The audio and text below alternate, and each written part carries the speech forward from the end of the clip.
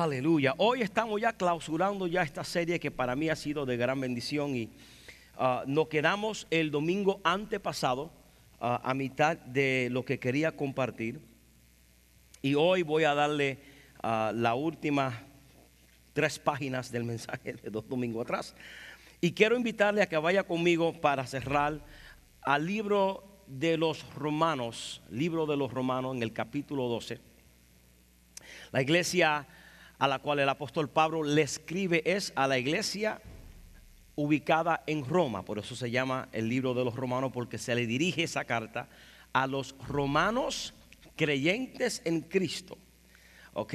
Y él escribe esta carta porque después de la conversión hay ciertas cosas que suceden en la vida del creyente que para que el creyente pueda vivir la vida eficaz o saludable, a la medida con que puede reconciliar su vivencia en Cristo a la luz de su experiencia del pasado, es importante entender lo que sucede en el proceso de la santificación. Y voy a ir lo más rápido que pueda. Cuando usted lee la carta del apóstol Pablo a los romanos, la estructura de esa carta es majestuosa. Comienza en el capítulo 1 y en el capítulo 2 dirigiéndose a una crisis que la iglesia en Roma tenía.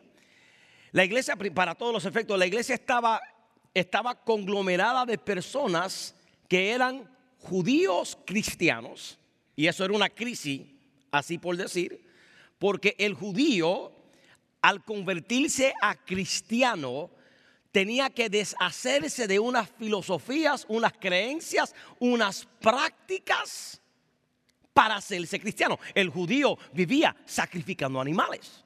El judío vivía matando animales para que Dios cubriera sus pecados. Cuando se convierte a Cristo, esa práctica tiene que ahora desconectarse de ella. Estando en Cristo, hay unas crisis filosóficas de prácticas del Viejo Testamento que ahora ellos tienen que aprender a desconectarse de ellas, ¿ok? Y a la misma vez abrazar lo que Dios tiene para con ellos. Eso es en el ámbito de la práctica. En el ámbito social, todo judío pensaba que era mejor en cuanto a categoría que cualquier otro ciudadano. Todo judío pensaba que era mejor. Los judíos pensaban que era mejor que los samaritanos, que los gentiles, que los egipcios. O sea, tú ser judío era decir tú eres la crema de la crema. Y ahora en Cristo eso cambia. Ahora están convirtiéndose judíos al cristianismo, pero en esta iglesia en Roma no solamente habían judíos cristianos, habían gentiles que se estaban convirtiendo al cristianismo. Ahora, distinto a los judíos vivían por la ley, los judíos vivían por la práctica, los judíos vivían por obras y por ritos y por cosas. Los gentiles, por otro lado, vivían paganamente, vivían una vida sin límites, una vida sin reserva. Ellos hacían lo que querían hacer. Ahora, imagínense conmigo en una iglesia llena de judíos creyentes y gentiles creyente, y el denominador común es Cristo. Hay hermanos en la iglesia que no se hablan porque uno de Jayuya, el otro de Fajardo, y de Fajardo no le hablan a los de Jayuya. Imagínense ahora, hermano, culturalmente un judío que por toda su vida se le enseñó: no te pegues con los gentiles, son pecadores. No te pegues con los samaritanos, son hijos del diablo. No te pegues con los samaritanos porque esa gente son más mala que la hierba que la cabra lo come. Son gente mala.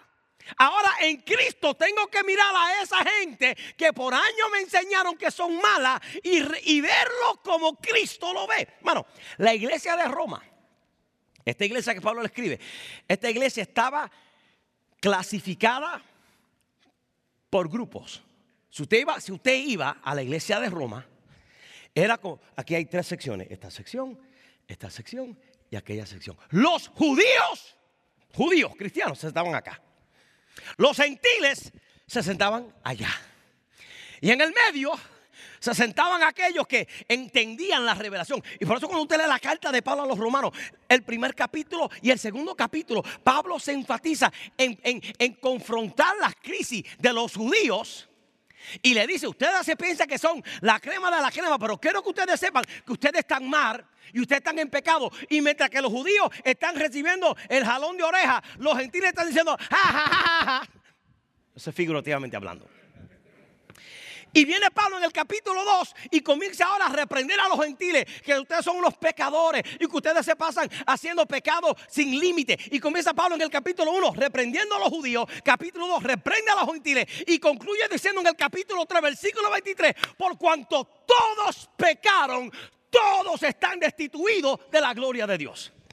Y es de esa premisa que ahora Pablo se enfoca para que ellos puedan entender, si yo no cualifico gentil, si yo no cualifico judío, entonces ¿cómo es que yo puedo ahora entender el proceso de la santificación que Dios tiene para conmigo? Y ahora en el capítulo 12, todo eso para leer un texto.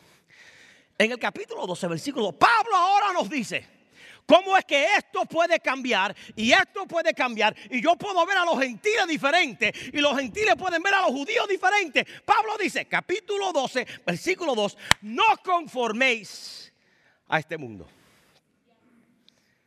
Judío, no te conformas a ignorar a los samaritanos, porque aunque la ley dice que ellos son inmundos, no te conformes a esa práctica. Gentiles, no conforméis a este siglo, sino transformaos por medio de la renovación de vuestro entendimiento. ¿Para qué? Para que comprobéis cuál es la buena voluntad de Dios, la agradable y perfecta. Ahora, hermano, si nos conformamos a este siglo, seremos creyentes inútiles. Escúchame. La eficacia de un creyente es el no conformarse al patrón de este siglo. El creyente que se conforma es un creyente que será inútil en su vivencia como creyente. Por eso Pablo nos dice, no conforméis. Si no me conformo, escúchame, porque una cosa es, no me conformo, pero no es suficiente. Pablo dice, no es que solamente no te conformas, ahora tú tienes que transformarte.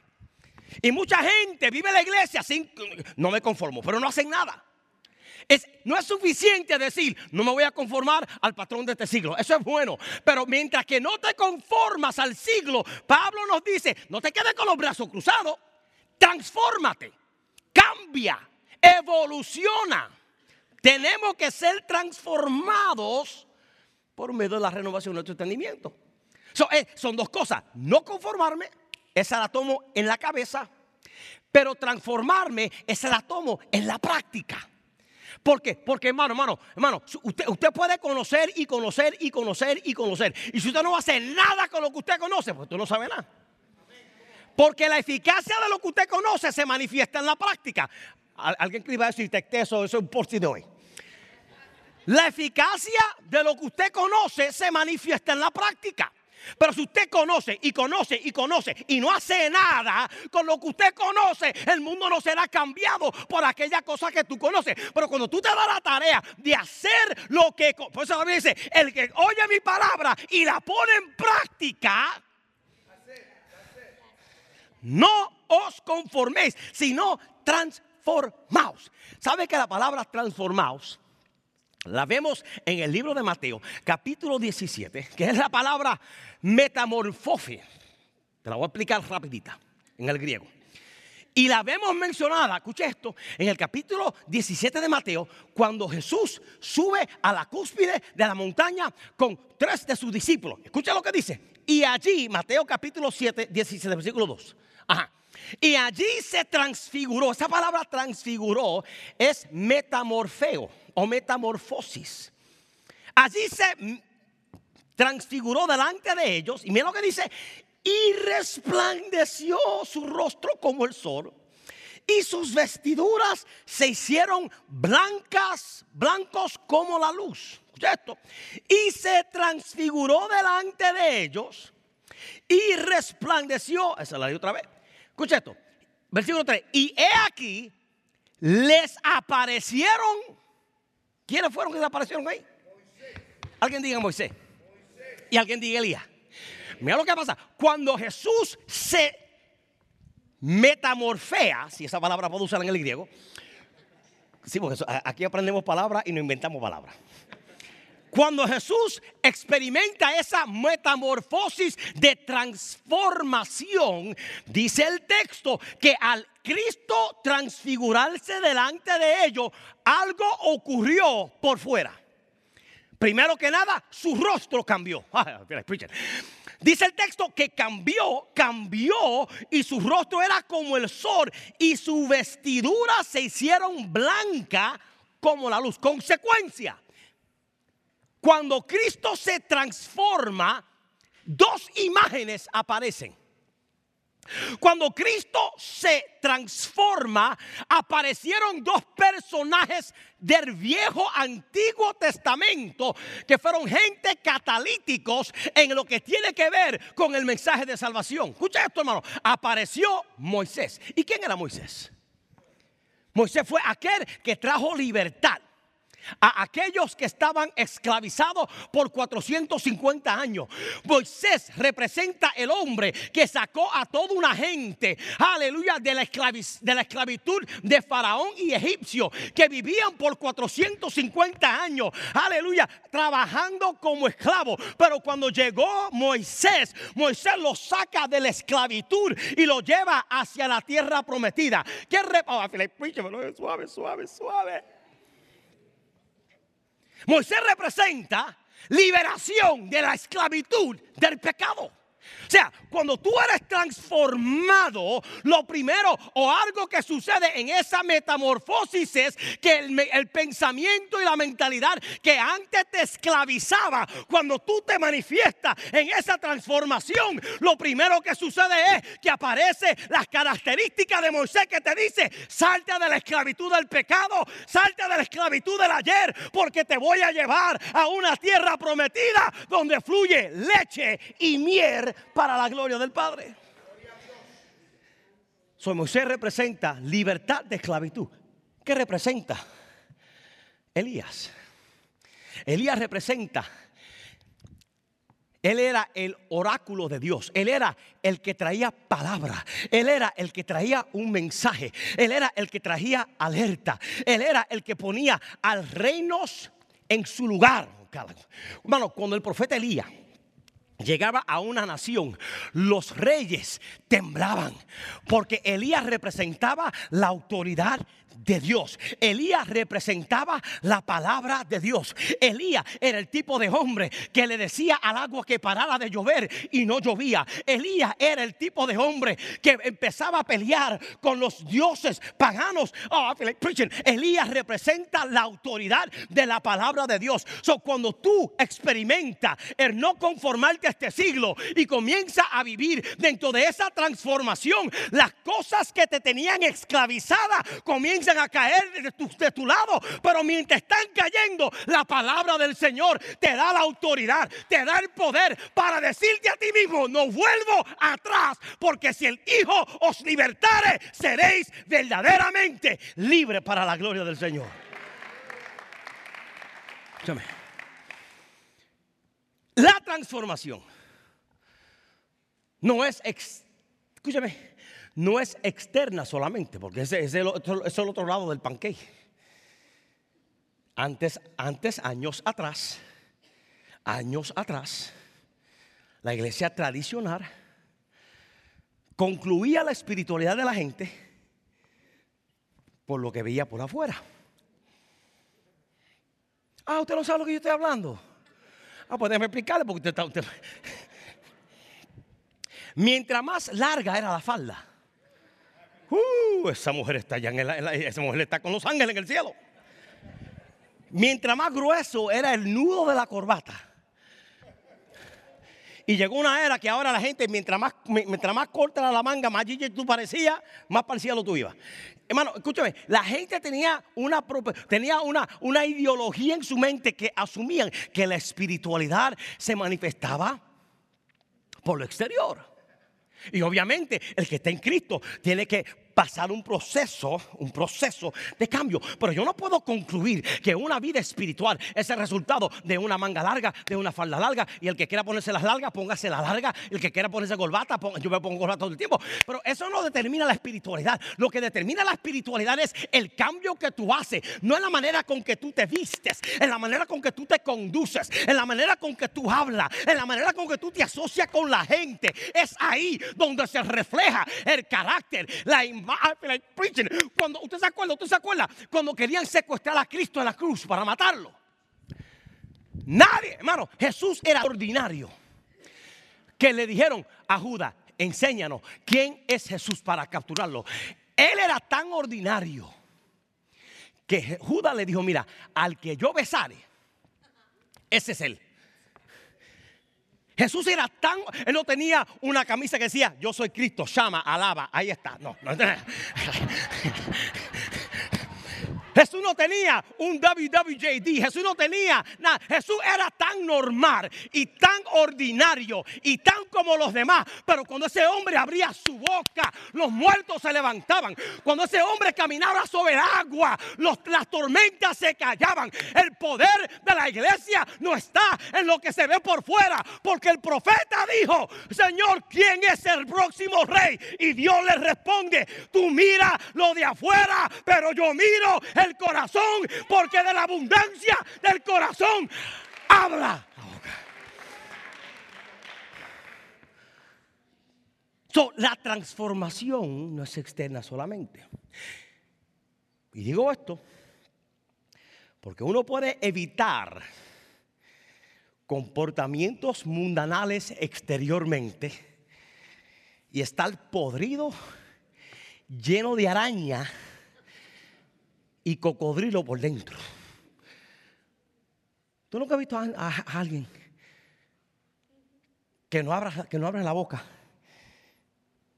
y usted lo ve ahí?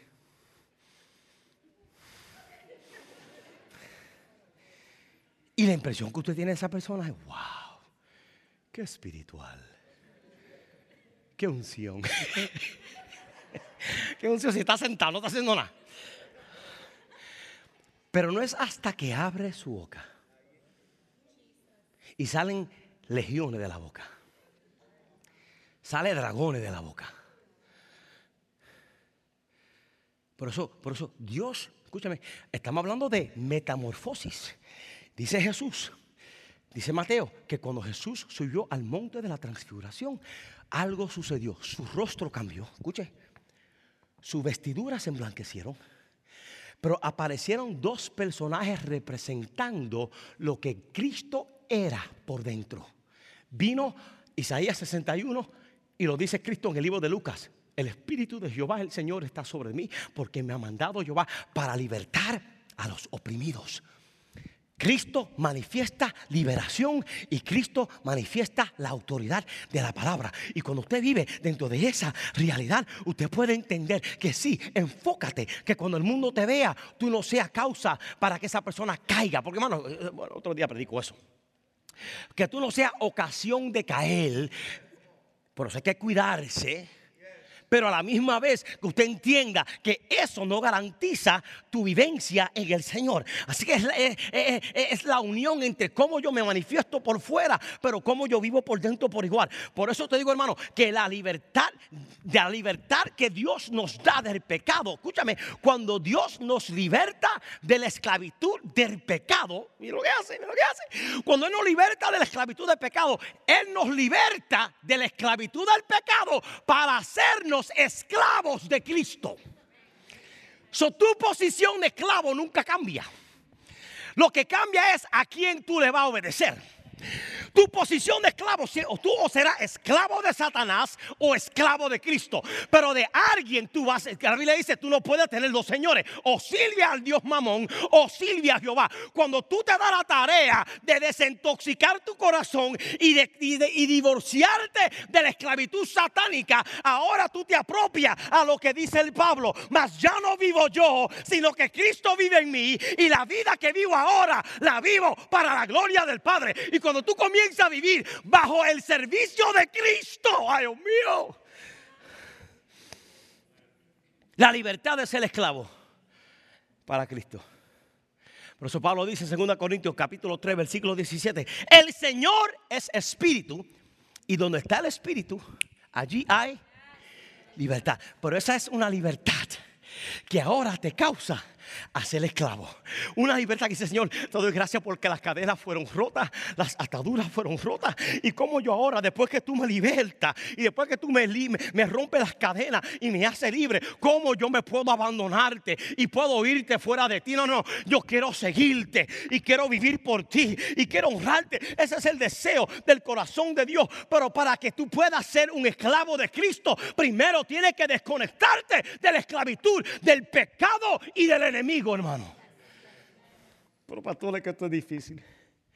Pastor, esto es fuerte.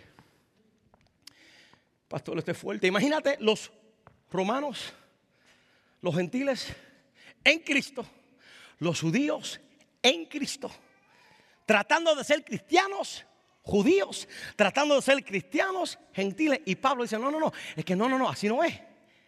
En Cristo ya no somos ni hebreos, ni judíos, ni gentil. Ahora somos linaje escogida, nación santo, pueblo adquirido de Dios. ¿Para qué? Para declarar las virtudes de aquel que nos sacó de las tinieblas a su luz admirable. Pero escucha, hermano, hay veces que se nos hace difícil ser libre porque estamos con nuestra cabeza cargando cadenas del pasado. Y ahora estoy en Cristo y le di mi vida, pero no le di mi mente. Jesus. Le di mi vida. Señor, toma mi corazón, es tuyo. Te doy mi corazón, pero Dios no solamente quiere tu corazón. Dios quiere tu mente. Dios quiere tus pensamientos. Dios quiere tus razonamientos. Y sabe que mucha gente en la iglesia lamentablemente están en Cristo y su corazón está ahí todos los días, domingo: Señor Padre, perdóname, te necesito tu sangre. Y están aquí, pero tienen una cadena que los mantiene oprimidos de lunes a sábado. Y están encadenados con cadenas del ayer. Están cargando, hermano. Mire esto, mire. Yo no creo en Halloween, pero mire esto. Están cargando esqueletos en el closet por años. Y están en Cristo, pero sus mentes están encadenadas. Están en Cristo y quieren caminar hacia adelante en el Señor, pero tienen esqueletos del ayer en el closet. Y cuando tú lo ves de a primera, aleluya, tú lo ves a primera instancia, tú no puedes ver los esqueletos. A primera instancia, tú lo que ves es la sangre de Cristo y gloria a Dios y aleluya, qué bueno es el Señor, porque mira los externos. Pero dale tiempo a esa persona y mientras tú ves que está caminando en la vida, está arrastrando los esqueletos, está arrastrando el bagaje, está arrastrando el problema. Y yo vengo a decirte en esta mañana que tú tienes que entender y reconocer: tengo unos problemas que aunque estoy en Cristo me están matando y necesito ser libre. Pero para ser libre tengo que reconocer y admitir el problema que tengo, que me tiene limitado para ser el hombre y la mujer que Dios me ha llamado a ser. Sí, hermano, la peor posición que tú puedes tener como creyente es estar en Cristo y encadenado a la misma vez. Estar en Cristo y cuando te mira en el espejo de la vida, el enemigo te recuerda de todos tus esqueletos.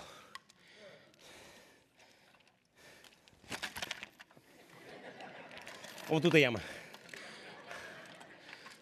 Hermano, cada esqueleto tiene un nombre. Quizá el esqueleto tuyo se llama hipocresía.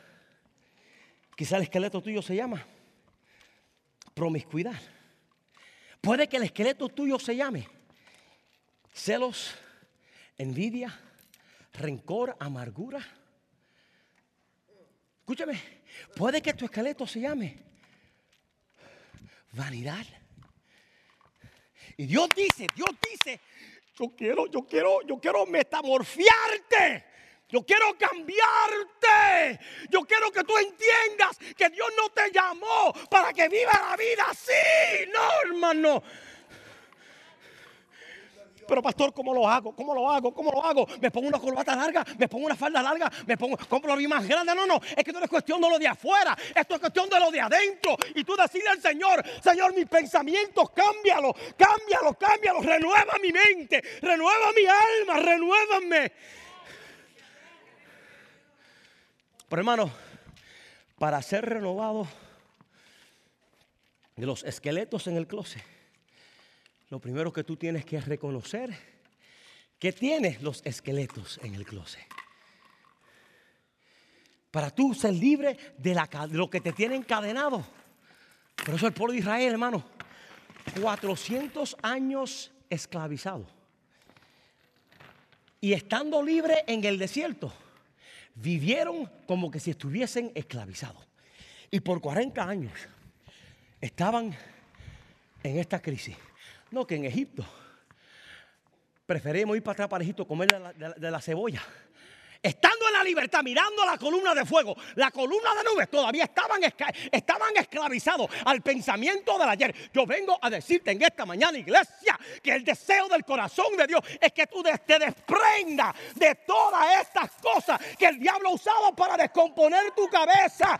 Y dile al Señor, me elimino de mis pensamientos todo pensamiento contrario y lo mantengo sujeto a la obediencia de Cristo. Ahora, ¿qué hace Cristo? Cuando tú le das a Él tu corazón, Él te salva. Ya te lo dije dos domingos atrás. Te salva, te regenera, te adopta, te justifica y te santifica. Pero Él no brega con tu cabeza. Con tu cabeza tiene que bregarla tú. Por eso Él dice, renovaos. Él no dice, el Señor te va a renovar. Él dice, no, papá, esa la tiene que hacer tú. Renovaos nuestro entendimiento. ¿So qué hago? Les digo, Señor, me quito esta capa, esta cabeza que representa todas mis ataduras. Me quito todas estas cadenas y me desintoxico de ellas. Ahora, el problema es que ahora que mi cabeza está limpia, ahora que le digo al Señor, me deshago de estos pensamientos, me deshago de los esqueletos en el closet, me deshago. Ahora cuando estoy en Cristo es que comienza el proceso de construcción. Y el proceso de construcción, cuando tú entregas tu vida al Señor, ese proceso de construcción no ocurre aquí, ocurre aquí, donde nadie ve. Y ahora sabes lo que tienes que hacer. ¿Por qué? Porque lo que causó que tú tuvieras este esqueleto, llámese cualquiera que sea tu crisis. ¿Sabes por dónde entró este esqueleto? El esqueleto entró por tus ojos, por tus oídos, por tus experiencias y por tus memorias. Y fueron por esas avenidas que el enemigo se aprovechó de ti.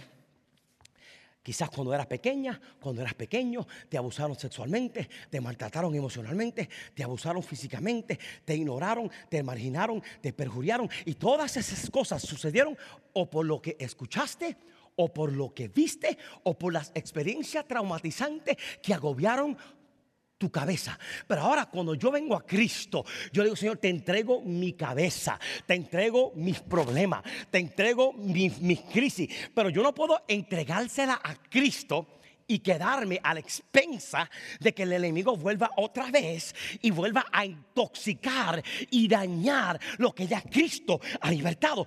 ¿Qué hace el Señor? ¿Qué hace el Señor? ¿Qué hace el Señor? Él coge y saca todas cosas que entró en mis oídos y ahora Él comienza a darme su palabra. Pero mientras me da de su palabra, Él comienza a ponerme algo para proteger mis oídos, para que yo no vuelva a escuchar lo que antes escuchaba.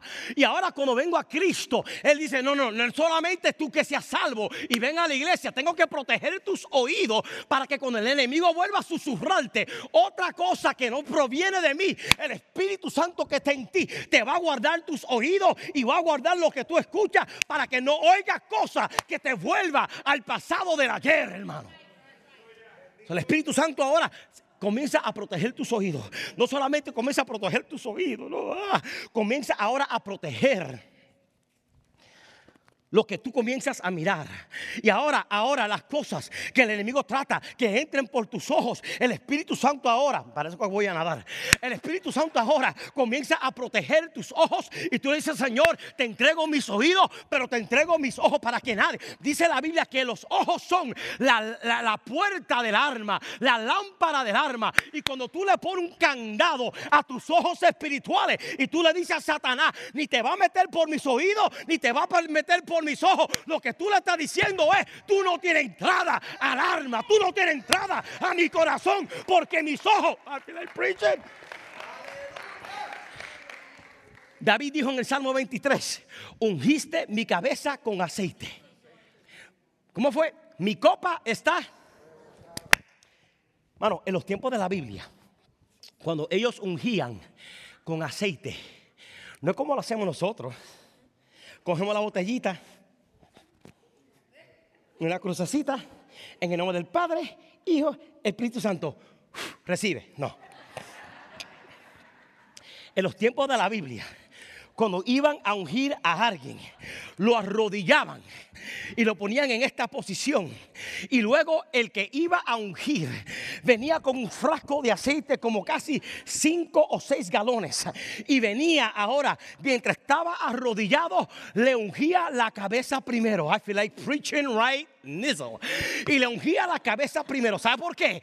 Porque el aceite corría de la cabeza, y de la cabeza bajaba a los oídos, y de la cabeza bajaba a los ojos, y de la cabeza bajaba a la boca, y de la cabeza bajaba al cuello, y de la cabeza bajaba. O sea, que la unción que él tenía en los pies primero vino por la cabeza, que la unción que tenía en las manos primero vino por la cabeza. Por eso el deseo del corazón de Dios es que él comience a darte la unción para que te proteja los oídos, para que te proteja la vista. Pero escucha esto: él quiere también proteger lo que sale de tu boca. Escúchame. Mira, ya yo no veo aquí, espérate. Ok. Escúchame. Esto es lo que hace Cristo cuando tú dices: Señor, transfórmame. Es así que tú te ves en el mundo espiritual. Tus oídos protegidos, tu visión protegida. Ahora tú no dices lo que te da en gana. Ahora tú mides tu palabra. Ahora lo que sale de tu boca es para bendecir, para edificar, para restaurar, para fortificar. Y ahora cuando tú abres tu boca, el mundo entiende: hay algo diferente en esa persona, porque cuando habla, restaura. Escúchame. Escúchame. Una persona que usted ve así en la calle no se ve atractiva, ¿verdad que no? Porque no le puede ver los ojos, no le puede ver si tiene dientes postizos o dientes reales. Y Dios dice: no solamente quiero que tú cubras tus ojos, tus oídos y tu boca. Ahora necesito que tú cubras tu cabeza. Escúchame. Escúchame. Que cubras tu cabeza. ¿Para qué? Para que cuando el diablo quiera meterte pensamientos otra vez, hermano, si usted me tira con una pelota de béisbol 90 millas por hora con esta gorra en la cabeza, usted me puede romper el cráneo. Pero si usted me tira esa misma pelota con este casco de construcción, ¿sabe lo que va a pasar? Va a rebotar sobre mi cabeza, pero no me va a tocar. Por eso cuando tú te renuevas y cuando tú permites que el Señor haga la metamorfosis. Espera, ¿tú me oyes? Ok. Cuando tú permites que el Señor haga la metamorfosis, cuando el diablo te tire pensamiento, comienza a rebotar. Cuando el diablo te tire, aleluya, imágenes que no son del Señor, como tu cabeza está protegida, no se puede meter por la cabeza. Cuando se quiera meter por los ojos están protegidos. Cuando se quiera meter por los oídos están protegidos. Cuando se quiera meter por la boca, tu boca está protegida. ¿Y qué hace el diablo? Se tiene que ir.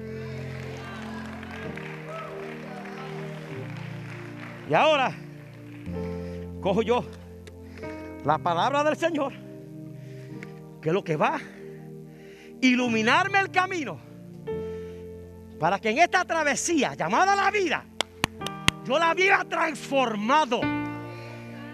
Y ahora cuando el mundo me ve ahora, espérate, bájalo aquí. Cuando el mundo ahora me ve, ¿sabe lo que el mundo está entendiendo? Gaby está bajo construcción.